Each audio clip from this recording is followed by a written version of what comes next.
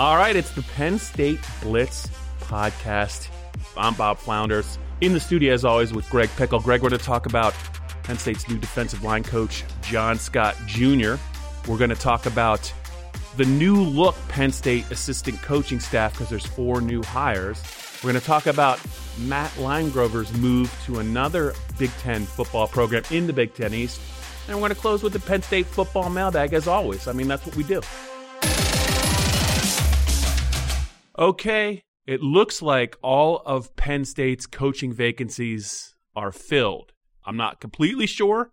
Greg Pickle, maybe you might have a little bit more of an insight on that, but John Scott has been tabbed by James Franklin to replace Sean Spencer, who took the defensive line coach job with the New York Giants.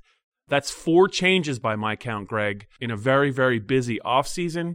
Let's just talk about what we know about John Scott. Yeah, pretty fascinating hire for James Franklin. Clearly not Penn State's top target. You know, they went after Elijah Robinson, who played at Penn State. I believe you covered him when he was at Penn State. I did. Thanks for making me feel older. Sure. A guy that really appreciate it. Has really become one of the best defensive line coaches in the country, Bob. He's recruiting very well, too, especially in New Jersey, a place that Penn State's kind of been hit or miss over the last few years. So he was certainly their top target, a guy that, you know, I think that Jimbo Fisher realized he had to keep him on staff at Texas A&M, so they surely backed up some significant money to keep him on campus. Penn State had to move on. With John Scott Jr., I think the most fascinating thing, Bob, is the fact that Brent Pry had a pretty big role in this decision. I don't think there's any question about that, because Brent Pry not only coached John Scott Jr. when they were at Western Carolina, they were also on staff together at Louisiana Lafayette when John Scott Jr. was a graduate assistant. And then Pry was the defensive coordinator at Georgia Southern when John Scott Jr. was the defensive line coach there. So these two have been connected for a pretty long time, and I think that it's just interesting that most of the time when James Franklin finds a new guy, there's someone on his staff connected to them. But I don't know if we've seen somebody this closely connected to a current Penn State coach the way that Scott Jr. is with Brent Pry. I mean, and since we mentioned Brent Pry, we probably should also throw out the fact that he was a serious candidate for the Michigan State job vacated by longtime Michigan State coach Mark D'Antonio.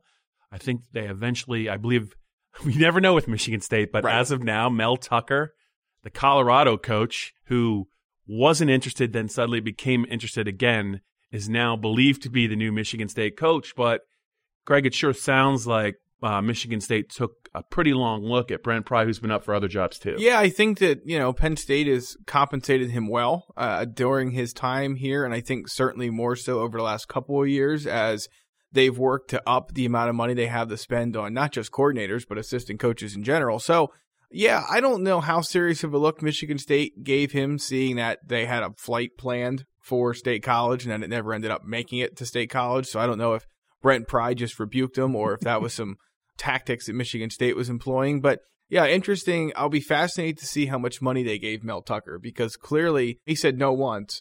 And then he went back to the, you know, they came back to the table and they must have gave him an amount of money that the answer he is just a lot, could not have said no to. So it'll be interesting to see how that plays out. But to me, Michigan State is going to go through a little bit of a rut here. I just don't see any way around. I mean, they've kind of been in a rut anyway, but it certainly won't hurt Penn State, I don't think, to have one less perennial Big Ten East title contender on that side of things. Yeah, absolutely. And also it's probably worth mentioning before we look at the James Franklin's coaching staff overall with the moves, Brent Pry is now the only coach left over on the assistant side from James's 2014 coaching staff.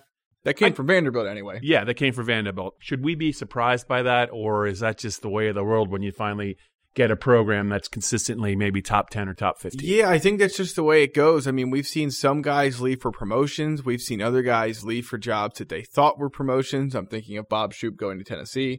And we've seen guys, be let go or fired or whatever when James Franklin felt like a change was, needed to be made. So, yeah, I think it's just the way of the world anymore. There's so much money out there to hire coaches with, especially at the Power 5 level. And the 65 teams that make that up, there's 30 to 35 of them that have more money than most of the rest combined. And they are not afraid to go spend money for the kind of guys that James Franklin has identified more often than not to be his assistant coaches. So then you add in the allure of the NFL, which Sean Spencer, of course, was drawn into. And yeah, to keep a staff together for a long period of time is just very difficult. And he has kept his defensive staff together for quite some time.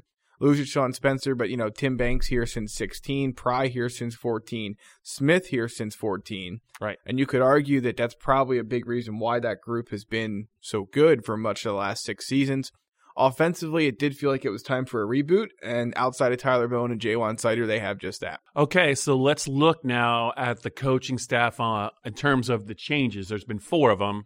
Kirk Ciarrocca, Redland grad, so he gets points in our book. Yep. The Minnesota offensive coordinator last year did a great job with the Gophers, carved up Penn State's defense in that win in November. He becomes Penn State's OC after Ricky Ronnie leaves for the Old Dominion head job. We mentioned John Scott. Phil Troutwine was hired by James. It wasn't like a coach left. He was not brought back. Matt Limegrover, the head line coach on the offensive side since 2016, contract's up. James decides to go in a different direction, so Phil Troutwine coaches the offense, and Taylor Stubblefield replaces Jared Parker. Yes. Last year's wide receivers coach, now the OC at West Virginia. Taylor Stubblefield, who played at Purdue, a wideout there, at Miami last year, is now hopefully Penn State's wideouts coach for more than a year because he needs some stability there. When you look at him compared to last year's group, do you think Penn State's kind of made a move ahead in terms of a net gain on the coaching staff? I think overall it'd be hard to make any other argument that it's not a net gain, at least on paper. We'll see how it actually works out in practice once these guys hit the field in September. But, Kirk Ciarrocca comes in with more of the Joe Moorhead kind of mindset of, I know how to run my system. I'm willing to blend in some of what you do well, but I know what buttons I want to press, and I've done it for a long time with success. With Ricky Ronnie, we talked about it before, but it just always felt like, and I do think he got more blame than he deserved for some of the shortcomings of the offense, but it still felt like he was trying to operate Joe Moorhead's system without the, gut feeling and things like that you need to make that system work. Kirk Ciarrocca brings that with him, so I think that's a step forward.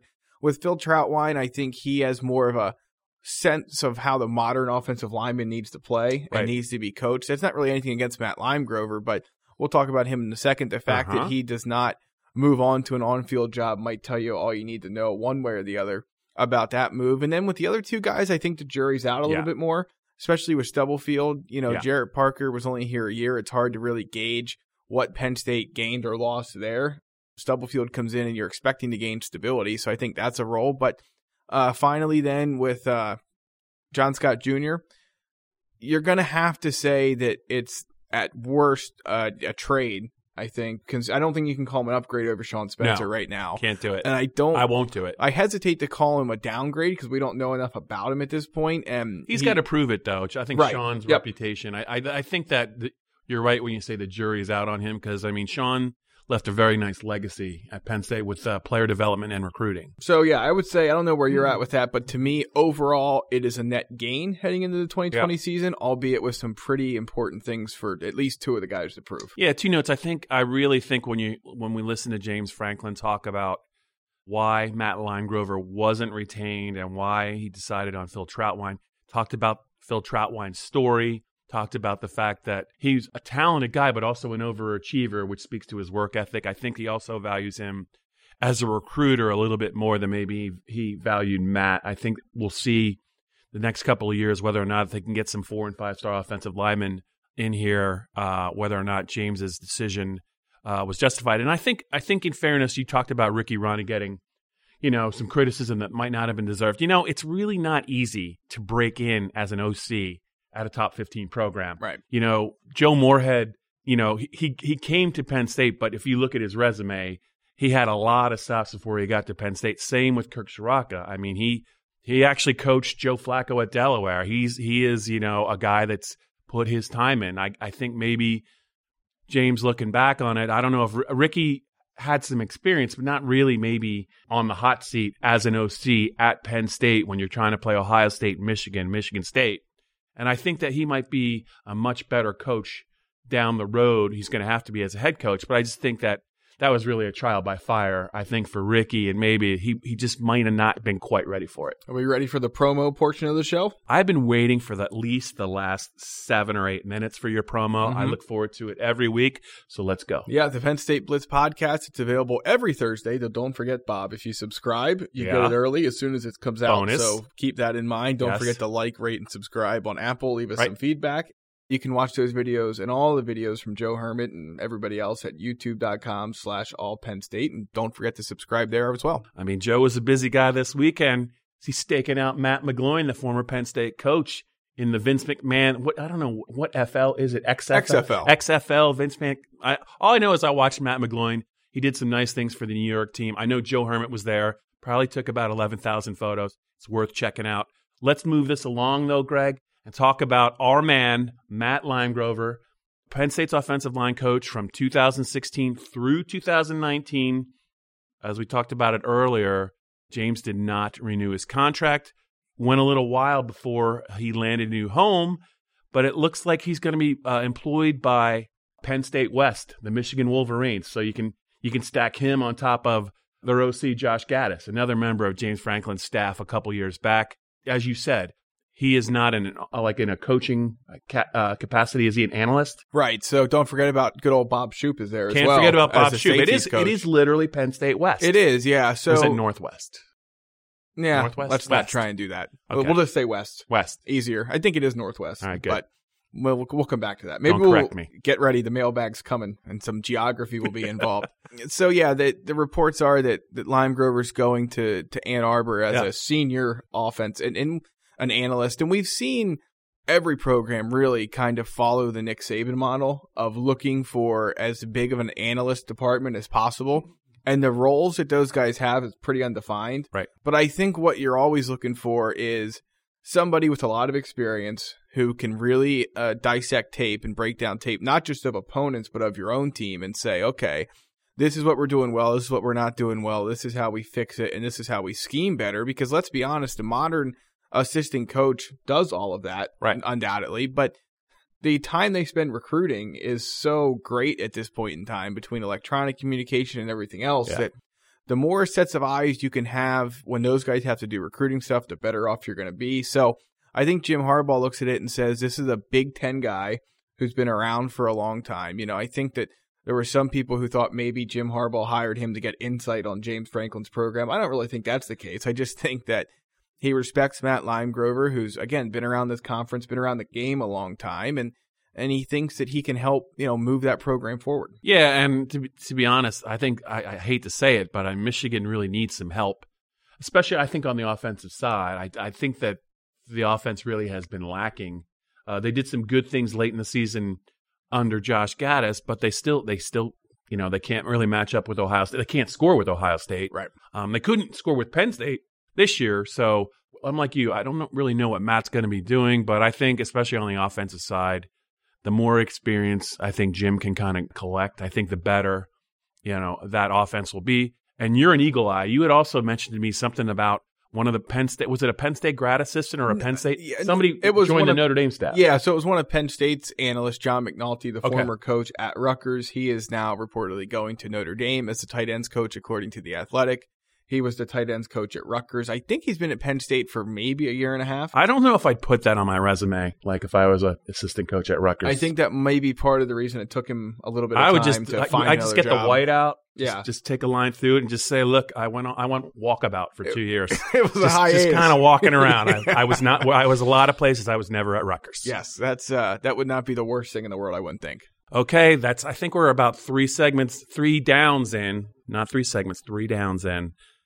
3 doors down. You don't even know who that is. Anyway, I do. Let's move along to the Penn State mailbag. All right, let's do it, Bob. So this week it's a little bit slow in question land because there's just not much going on. But are you impressed that James Franklin was able to dip into the SEC to pry an assistant coach away from not a top-of-the-line SEC program, but one that, obviously has a little bit of money to spend considering it brought Will Muschamp in and has some other high-profile names on staff. So was that impressive to you, or is it just a sign of the times, not only with James Franklin, but the money that Sandy Barber's been willing to spend on assistant coaches? I think it feels to me like it was an impressive fallback land for James. If we're going on the assumption that he wanted Elijah as his guy, he was 1. Maybe John Scott was 1A, maybe he was 2, but if you look through his resume and you look at some of the people he's coached and developed, to be able to do that, in early February, I think absolutely. Let's put it this way. As we talk about it now, I certainly am a little bit more optimistic about the Scott hire than I am about the Stubblefield hire. I just think that the guy's never really had roots anywhere. Kind of makes you wonder about that. I know he's on record saying no matter what no matter who comes looking for him next year, he wants to stay at Penn State and kind of build a little bit of a brand of his own. We'll see. But as far as John Scott goes, he's got tough shoes to fill. I mean, I know that he's done some nice things, but I mean, trying to follow in Sean Spencer's footsteps, is not going to be easy. Although, Sean Spencer had tough shoes to fill when he essentially replaced Larry Johnson here. And maybe he didn't get quite there because of Larry's length of work. But what he was able to do in 6 years at Penn State and develop guys like Carl Nassib and some other players, I think you really got to tip your cap to Coach Spencer. I'm really going to be fascinated to see what the Giants' defensive line looks like the next couple of years. Can I get on my soapbox for just a second? Is it about Bill O'Brien in that playoff game that cost you all that money? We're not over that completely, okay. But you just picked the scab off, so thank you very much. Let's just try and make something hopefully clear for future references. When Penn State has an opening, it doesn't mean they're going to go hire LeVar Arrington or another former player who's never coached before to come in and coach at a top 15 program. We get a lot of questions about that.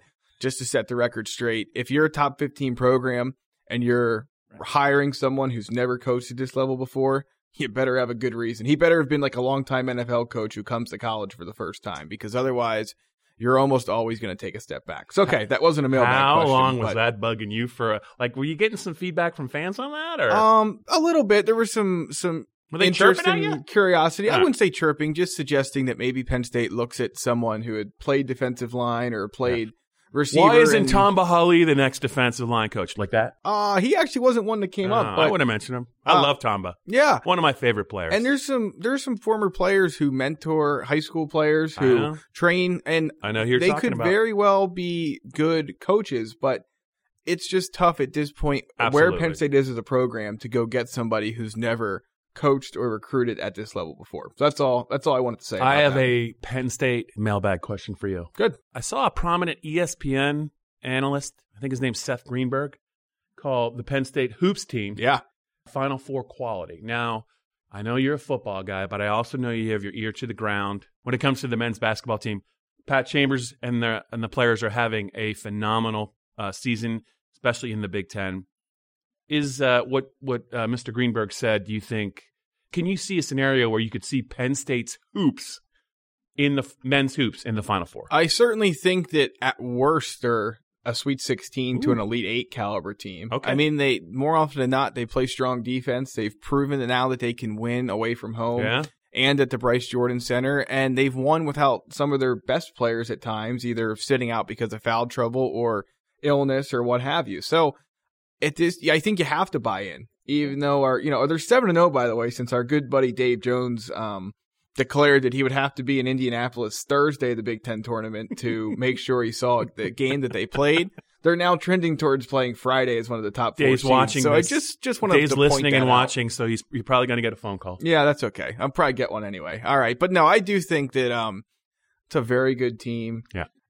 I know that many Penn State basketball fans, and those who just follow it casually as football or wrestling fans, are probably always waiting for the other shoe to drop because it always has with this program. But, man, I'll tell you what, they connect the dots really well in terms of what they need to do to win in a conference that, is arguably one of the best in the country this year. So, yeah, I'll respect his opinion, and certainly if he thinks they're Final Four worthy, they are. But to me, just watching this group, Elite 8, Sweet 16 certainly seem to be in play. I'm going to hold you to that. Any more mailbag stuff? Yeah, let's end it with this. You're completing or completed, I'm not sure which, your sort of look at the Lions and winter and the position groups. Now that you're about through that list, the one position group that you were surprised by, maybe that has some work to do that you thought was further ahead? Is there one, or you think that Penn State's in good shape across the board? Well, I wouldn't say surprised. When I look at the spots where Penn State's going to need some players to step up or some young players to develop, even James Franklin said the wideouts. That's the obvious answer. I still think defensive tackle is a concern, and I was not thrilled with the way that the secondary played down the stretch against the pass. I mean, they had some nice moments against the run, but against Minnesota, against Indiana, against Memphis, at times against Ohio State, either missed tackles, not tracking the ball, just too many issues. I know they have some young, talented corners. They like some safeties, but to me, I really think that if the secondary can't play better than they did last year, I just don't know how you're actually gonna challenge a team like Ohio State, even though Ohio State comes to Beaver Stadium, I believe, this year. Secondary for me is, I think they can do it, but I just thought they would be a little bit better. And that's even saying, even though Lamont Wade, I thought, had a nice year in kind of a breakout, especially against the run, I just thought in coverage they were a little bit lacking, and I think they got to get a lot better. All right, Bob, it's time for a timeout on the Penn State Blitz. Do you want to do James Franklin's 40-yard dash to get the attention of the official, or should I? I think you should do it. All right, we'll be right back.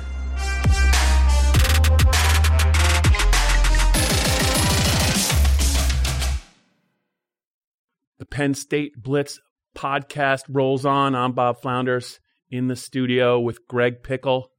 Greg, we're talking about Penn State and their presence in the 2020 NFL Combine. There's some schools with more guys, but they've got 5, a solid 5. We took the test before we started talking about this.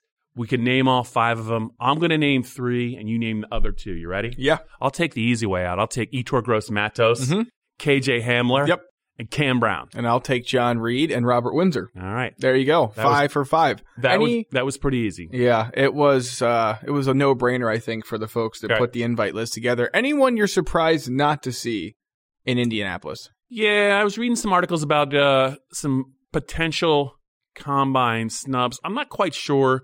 I mean, the name Jan Johnson came up, the linebacker, Penn State's starting middle linebacker the last 2 years. Former walk-on, former Pennsylvania high school state wrestling champion, just a really, really, really scholar athlete and student athlete, every sense of the word. Smart player, very underrated athletically. I know Brent Pry and James Franklin really were impressed what he was able to do the last 2 years. But there's only so many linebackers you can take to the Combine. I don't know if he's a snub. I would have liked to have seen him at the Combine. Also, just wanted to point out, even though he didn't play for Penn State, Tommy Stevens was not invited to the Combine. Had a very so-so year at Mississippi State. Actually lost the job. Intriguing athlete. Had trouble staying healthy. But, man, I just remember in 2016, Greg, and maybe watching him play in mop-up duty in that Maryland game in 2017 when he ran for over 100 yards. I thought, this guy's definitely going to make it to the Combine. He's blocked right now. He's going to get 1 year at Penn State. Coaches and NFL people are going to fall in love with his arm talent and his size, but I don't know if I'm surprised he didn't make it, but I think that teams still might want to learn a little bit more about Tommy. Yeah, I think so too. I think they'll want to learn more about him and what he's able to do in a number of different ways, even though he wasn't as successful as maybe it looked like he was going to be at one point in time. Steven Gonzalez, he came back for another year. I thought maybe he would get a look. He does not. We'll see how that all plays out, but for the most part, and I agree with your thoughts on Jan Johnson, I think they got the right 5 Penn State players. And, we've seen guys test well at Pro Day, even though they didn't make it to the Combine. Right. And then they earn private workouts after that. I believe Deion Barnes was like that. DeAndre Tompkins, now in the XFL, was like that. So it's not the end of the road for those guys by any stretch of the imagination. But this is a group that is maybe not as, they're not, I don't know if any of these guys are going to necessarily wow the testing numbers. I mean, they will in some ways because Penn State guys trained by Dwight Galt usually do. But I will be interested to see how John Reed runs. I'll be interested to watch the analysis of Cam Brown and how they see him at the next level. And then with the 3 other guys, Yetur and KJ will, to backtrack on what I just said, those 2 will probably blow the roof off of some testing numbers. KJ Hamler might be the fastest guy at the Combine. He could run sub 4.3. Let me rephrase that. The underclassmen will test very well. The senior guys will be interesting to watch and see how they test. So I think I've buttoned that up about as best I can at this point. That's okay. I always thought that Yetur, it's Yetur, not Etor. I learned that on one of his interviews after he left Penn State. I always thought he could add size and add strength. I'll be curious to see his strength numbers at the combine. Not that it's absolutely critical for an edge rusher to be super strong at 21, whatever age he is, but I'm just curious to see what his strength numbers look like. And also, I kind of really feel that Cam Brown's going to have to run well. Like, I don't know if Cam Brown runs 4.7 or high 4.6s. I don't know what they do with him because they're still trying to figure out his ideal role, I think, at the next level. He certainly physically looks like he can do a lot of things and he could play special teams for an NFL team. But if he wants to get drafted anywhere other than late, like maybe maybe 4th, 5th round, something like that, if he wants to do that, he's going to have to run well. And he certainly looks like a little bit of a long strider. But I mean, Greg, if he can run high 4.5s, low 4.6s, like low 4.6s, I think he's going to make himself some money. Yep, the combine comes up at the end of the month. You and I come back up on the Penn State Blitz podcast next week. And word is, Bob, there's going to be a new studio involved. That's the word? That's the word. Can't wait. Thanks for joining us on this week's edition of the Penn State Blitz. Don't forget to like, rate, and subscribe. Leave your feedback. And remember, if you subscribe, you'll get the podcast a day early. Otherwise, it's on Penn Live every Thursday. We'll see you next week.